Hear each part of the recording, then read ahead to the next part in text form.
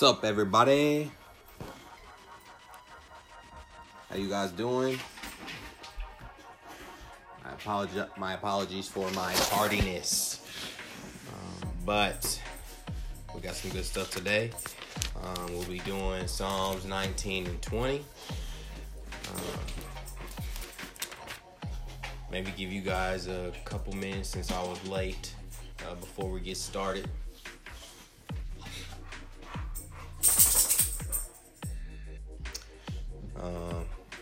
Hope everybody had a good week from the last time that we talked.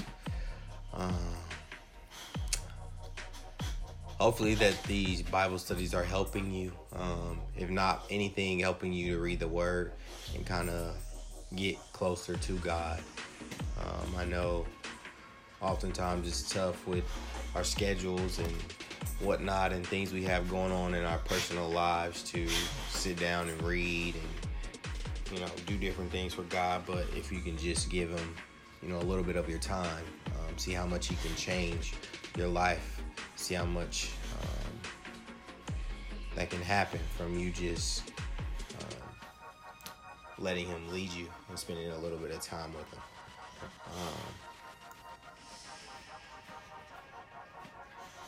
Way back, Ashanti, how you doing? Haven't seen you in forever. Who else is on here?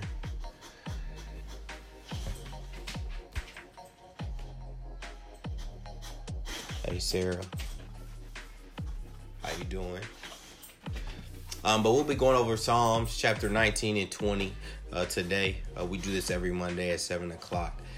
I'm going to go ahead and get started here because we usually get started at 7. My apologies. I got on here late. So I'm giving people a few minutes because usually we start right at 7. Thank you. I'm trying. But yeah, so we'll go ahead and get started. Again, Psalms 19 and 20. Definitely start off with prayer to open us up.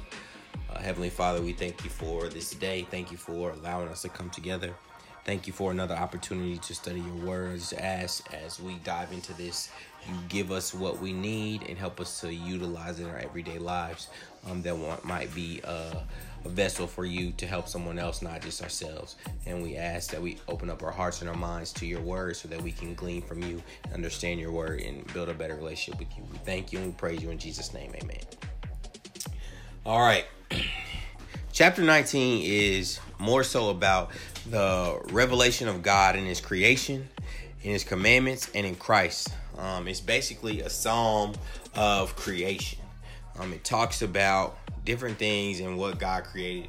And so we'll just kind of get right into it. And I'm going to kind of go, I don't want to say quickly, but hey, Alon, it's more so the verses that go together. So I'll kind of try to stick them together. The first couple of verses, well, not a couple, it's verses 1 through 6 in chapter 19. And I'm going to read them, then we'll go over them. But the heavens declare the glory of the Lord, and the firmament sheweth his handiwork. Day unto day uttereth speech, and night unto night sheweth knowledge. There is no speech nor language where their voice is not heard. Their line is gone out through all the earth, and their words to the end of the world. In them hath he set a tabernacle for the sun, which is as a bridegroom coming out of his chamber, and rejoices at the strong man to run a race. His going forth is from the end of the heaven, and his circuit unto the ends of it, and there is nothing hid from heat thereof. Basically in these verses, it's talking about everything that we see, it shows God's glory. So the skies, the sea, the trees, all these things show the greatness of God, show what he is and what he can create. It shows his marvelous work everywhere we look. So no matter what we're doing, where we're at, if you just take a second and just kind of look around, you will see all that God has done. You will see all the things he is doing. If you just take a simple assessment of your own life, you can see God at work. You can see his capabilities. And that's what this saying in this verse. The heavens speak of God's greatness. So what we see shows how great God is. So think about what God created in heaven, again, shows his greatness. To think about what he's created on earth, it shows his greatness. So everything that you can think of that pertains to what God is doing, it shows how great he is. And creation is a witness of God to man. So when you create a child or when you see life, it shows or gives witness to what God can create. Sometimes, you necessarily might not see a tree planted, or, you might not have been there when the grass started, so you just can't understand. But, when you're there when a child is born and you watch it grow from birth, you see God's creation. So you're a witness that God can do a lot of things, especially in situations where there might have been, a hard birth or a hard pregnancy, or, there was a tragedy that happened and someone still made it. You see God's greatness. Verses 7 through 11. The law of the Lord is perfect, converting the soul. The testimony of the Lord is sure, making wise the simple. The statutes of the Lord are right, rejoicing the heart. The commandment of the Lord is pure, enlightening the eyes. The fear of the Lord is clean, enduring forever. The judgments of the Lord are true and righteous altogether. More to be desired are they than gold, yea, than much fine gold, sweeter also than honey and the honeycomb. Moreover, by them is the servant warned, and is keeping them. There is the reward. These passages are talking about the commandments. The commandments are perfect. God is perfect, and we are not. So whatever God says is perfect. It's complete. Oftentimes when we do or say something, it's not complete. There's more to the story. When a person tells you something and they kind of give you a brief summary, they didn't give you the whole story. But when God tells you something, he's giving you the whole story. The words of the Lord are true. They are not changing. So what God has already said before, it hasn't changed. So oftentimes you have people now saying that, well, now God means this. Now God means that. What he meant back then is what he meant now. He's not changing or altering his ways because we have thought of some new kind of thinking or new ways about certain things. So that's why it's important for us to understand his word, because it's not changing, so we can't allow others to try and hinder us from understanding what he wants us to do. The status of the Lord The statutes, of the Lord are right. Even if we don't like some of them, they're still right. And the things that God commands are right. So I know some of the commandments we might not agree with. Some people say, well, my mom and dad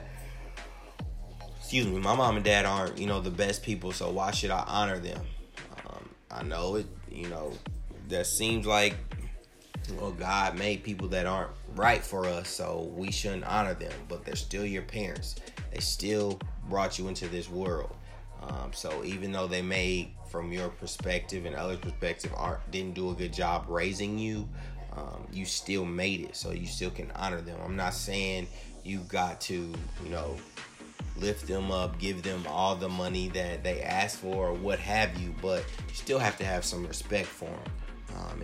I know it's hard to respect someone that has treated you wrong or has treated you bad, especially like parents, but it's very important that we honor them because without them, you don't exist.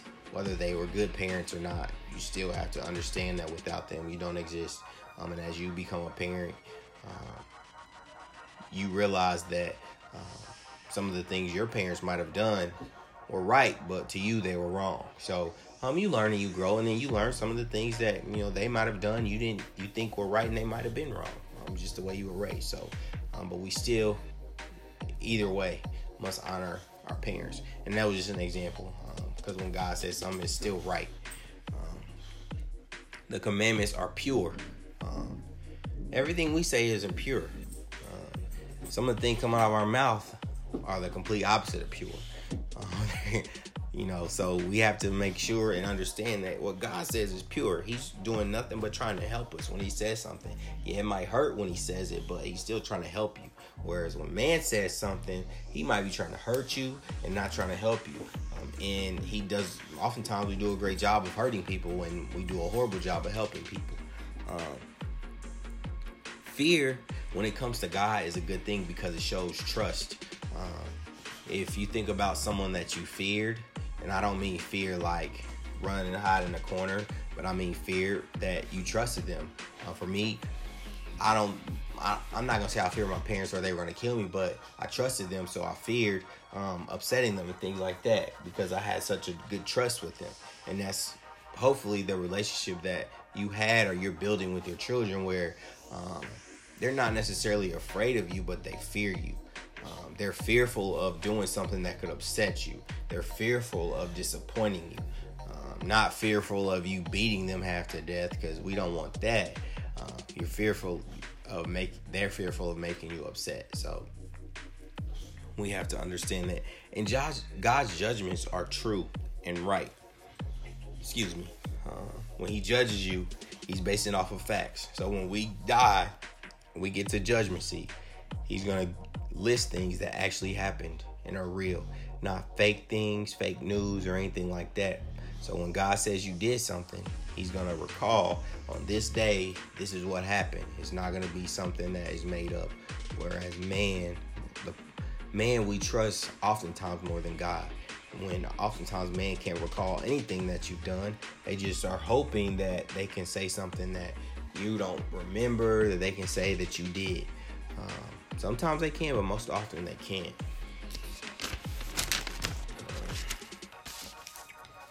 And one thing we have to remember, that above all, God created this entire universe. So technically, since he made it, he made the rules. And so we got to follow them. Just like at your house. If I come over your house and you say, shoes off, even though I might not like it, it's still your house. So I have to follow it, or I don't have to be in your house. I can't be in your house. Just like if you want to be a Christian, you got to follow the rules, or you're not going to be. You got to follow the things to get to become a Christian, or you're not going to be a Christian. So it's important. Hey, Auntie, it's important that we understand that ultimately God created this. And so his rules are what's important. He created, we got to follow his rules for what he created. And that's what we forget. We often think this is our body, this is our world, so we do what we want. No, this is God's. All this stuff is God's. So what he tells us to do, those are things we must follow. Yeah, we're going to mess up and disobey what he says, but it's important that we figure out ways to get back on track and not just continue to drift off forever and ever, and where we don't know how to get back. Because as long as you see God, no matter how far away he is, you always know how to get back. Be afraid when you can't see him anymore, because then you're unsure of how to get back. Or maybe you never saw him in the first place, so you don't even know where to start at on how to get back. We have to take God's word that we are sinners in need of a Savior.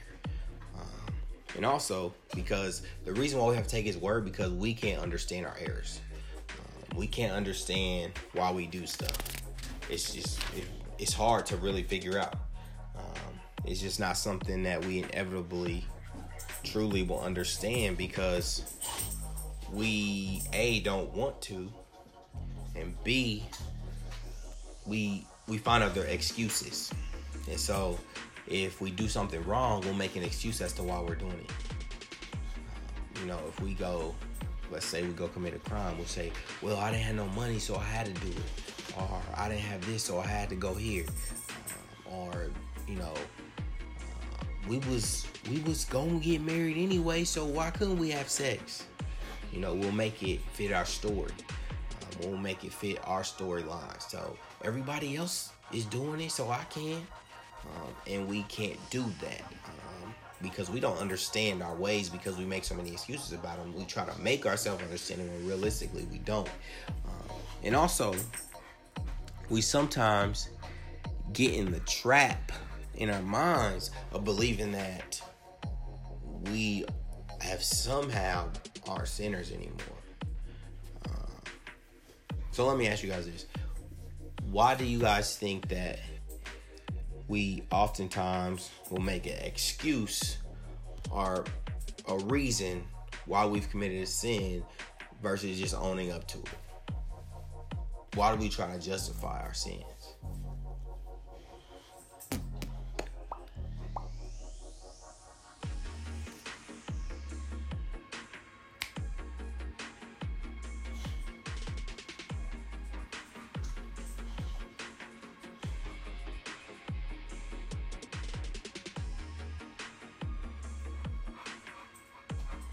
Right.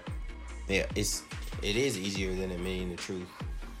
Because if we can rationalize it, then we feel a lot better. We don't feel as bad about what we did. Because, we had a reason why we did it. We didn't just go do it. We had this reason. God, I did it because of this. Or God, you put me in that situation, so I had to do it. You had her come over my house so at 3 o'clock in the morning. So what was my option? So we will rationalize what we're doing so that we can feel better about it. Because if we admit that we were wrong, then it shows that we're sinners, and we shows that maybe we're not as perfect as we thought we were. And I kind of just went over verses 12 through 14, but I'll go ahead and read them. And this is talking about the grace of God in Christ. Who can understand his errors? Cleanse thou me from secret faults. Keep back thy servant also from presumptuous sins. Let them not have dominion over me. Then shall I be upright, and I shall be innocent from the great transgressions. Let the words of my mouth and the meditation of my heart be acceptable in thy sight, O Lord, my strength and my redeemer. So, like we were just saying, we don't understand our ways, so it's a lot easier to say, I am doing it because of this. I am doing it because of that. So that way it feels a lot better for us. So it's definitely us who are the problems, not God. Don't ever fall into the trap thinking God is the problem. We are the problem because we are the one that's changing. We're the moving target. God is staying in the same place. All right. Any questions about chapter 19?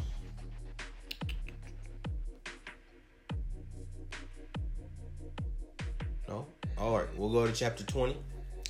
And this is basically a plea of Israel for the success of the Messiah. So Israel, getting in trouble again, searching, want some help. So they're pleading. But it talks about the grace of God. If you think about your life, you could probably name numerous times where grace of God saved you. The grace of God kept you from making a wrong decision, going to a wrong place, meeting the wrong person. And at the time, it might have seemed like I really escaped this or that, but it was really God providing grace so that something didn't happen to you. Because if we be honest, there has been probably a guy or girl in our life that we missed out on, and it was because of God. Realistically, if we would have been thinking of ourselves, we could be in a whole different light right now in our lives because of our sins of our past. Some of our past sins we're still dealing with now, but God, grace, gave us a lot of grace in a whole bunch of areas where we missed a lot of sin because of that grace. But verse 1. The Lord hear thee in the day of trouble. The name of God of Jacob defend thee. God answers us and hears us in our toughest times. When we're really yelling out, he's listening. But he's listening even when we're being the worst children ever. And we should be glad that God isn't ashamed to be called the Father of you. What I mean by that, he shouldn't be. We should be glad that he's not ashamed to be called the father of Corey. So, God, God is my father, and so there are some things I've done that he should be disappointed with. And he should really be ashamed to call me his son, because if I'm his son, there's some things that he's taught me that I shouldn't be doing, that I shouldn't have done, and so he should be like, really, you my son? Like, why did you do that? If you my son, why are you doing this? But he's not ashamed. He accepts us wholeheartedly. He speaks up for us to anyone. But oftentimes we get in situations where we're ashamed of who he is in our life, and that's not fair or right, because every time you need him to stand up for you, he does. But when he needs us to stand up for him, we might look the other way. Verse 2, it says, "Send thee help from the sanctuary and strengthen thee out of Zion."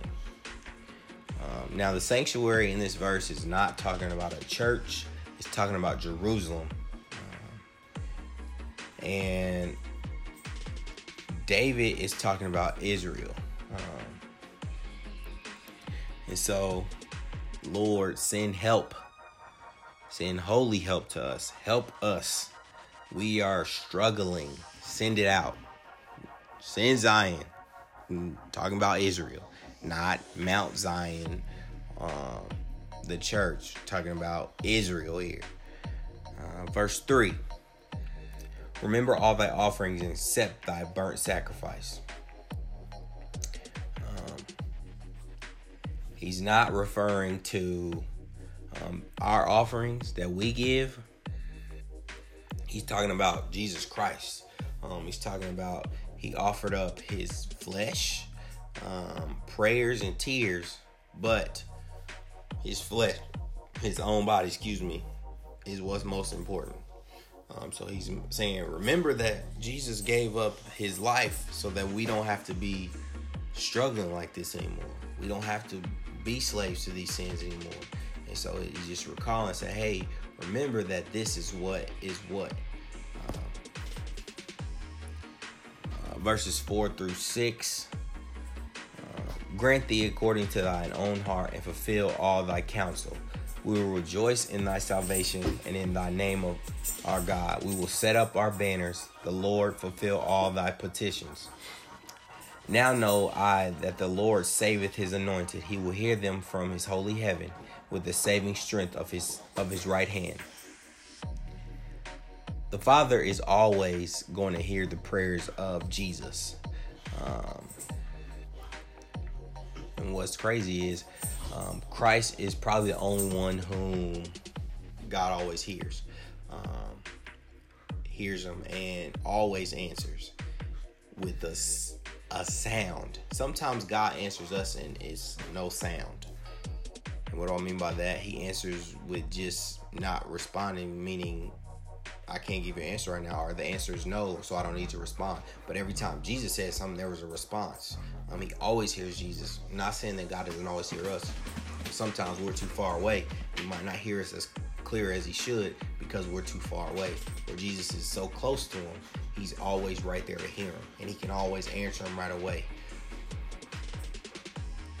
Whereas when we get so far away and we start doing our own thing, it's not that he moved away from us, we moved away from him. So the distance for the sound to travel is a lot farther, so he might not hear it as clear. Whereas Jesus is sitting at his right hand, so every time he says something to him, it's right there in his face, and he hears him and he gives him an answer right back. It might take him, it's not as long for us. And that's what we have to understand, is the farther we drift away, the harder it is to hear. So the farther we drift away from God, the harder it is for us to hear him, and maybe the harder it is for him to hear us. Like I said, Jesus is sitting right next to God. So when he says something, he basically just say it in his ear, like directly in his ear. Whereas we get so far away, we all the way whole nother country, and we say something, it might take a while to get there. God still hears it, but he might not have heard it right away. He hears your cries, don't get me wrong. When we cry out, he hears it. but he is definitely sometimes muffled because of the things that we're doing. So maybe we have to change some of our actions so that we can get closer and our sound can become clearer. Verses 7 through 9. Some trust in chariots and some in horses, but we will remember the name of the Lord our God. They are brought down and fallen, but we are risen and stand upright. Save, Lord. Let the King hear us when we call. The King is for Israel, but for us now, he is our Savior. And that's why we pray in Jesus' name. So then they were talking about Israel, the King, but now we're talking about the Savior. So these two chapters, it shows kind of who God should be to us and why we should listen to him. Gives all these examples of why we should listen to him, why he's right. And ultimately, the foundation is God created everything and it's his stuff. So we have to respect what he says because he's the one that created everything. So he tells us not to do something. We got to listen. And then it says, Israel, you didn't listen. And now you're calling on me, but I'm still going to hear you. But please remember that before you didn't listen. He's not trying to put it in their face, but he's telling them, this is what happens when you don't listen to what I'm saying. This is what happens when you challenge me. When you go against my word, you drift far off. You get into bondage. And that bondage could be the things in your life that you don't want to be bogged down with. But because you drifted so far away from God, now you have these shackles, these bondages on you. And now in order to get them off, you got to call on God so he can release you from that bondage. But the only way you're released is by really wanting to be released. Oftentimes we struggle with stuff, not because God can't help us, it's because we don't want to be helped. We struggle not because God can't help us in our struggle, it's because we don't want God to be there with us in the struggle. We want to say, God, I'm only going to call you if I need you. Not, God, I always need you, so please always be there. We're like, God, wait a minute. Let me struggle first and then come. But that's not the way we should be because he's ready and willing to be there all the time. And that's what we have to understand. So as God showed us that he's here for us, he's giving us a roadmap. Even if we don't like some of the things that he told us to do, we still should go through with them because he is yet to lead us in the wrong direction. And his leading and his words are perfect. And he created everything that we have and desire to get.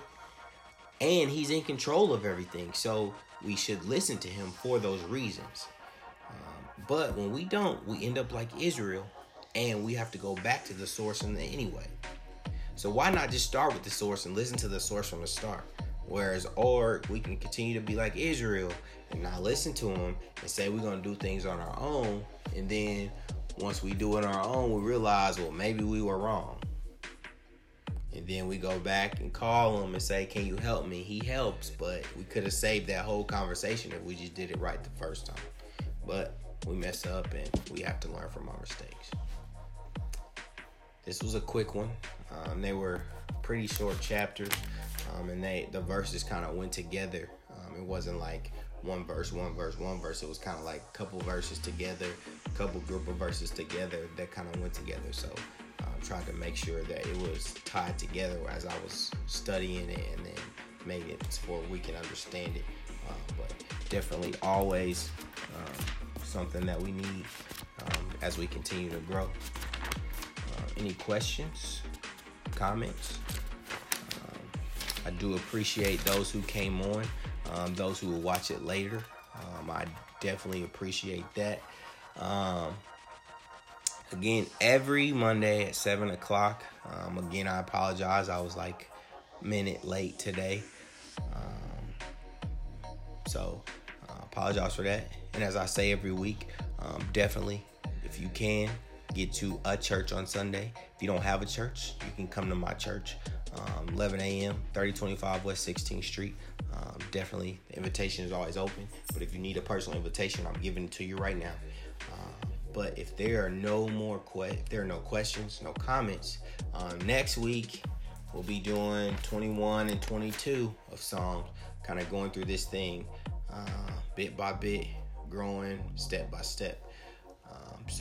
But if there aren't any more questions or comments, I will see you guys next week. As always, be great, be successful, and have a great, blessed week.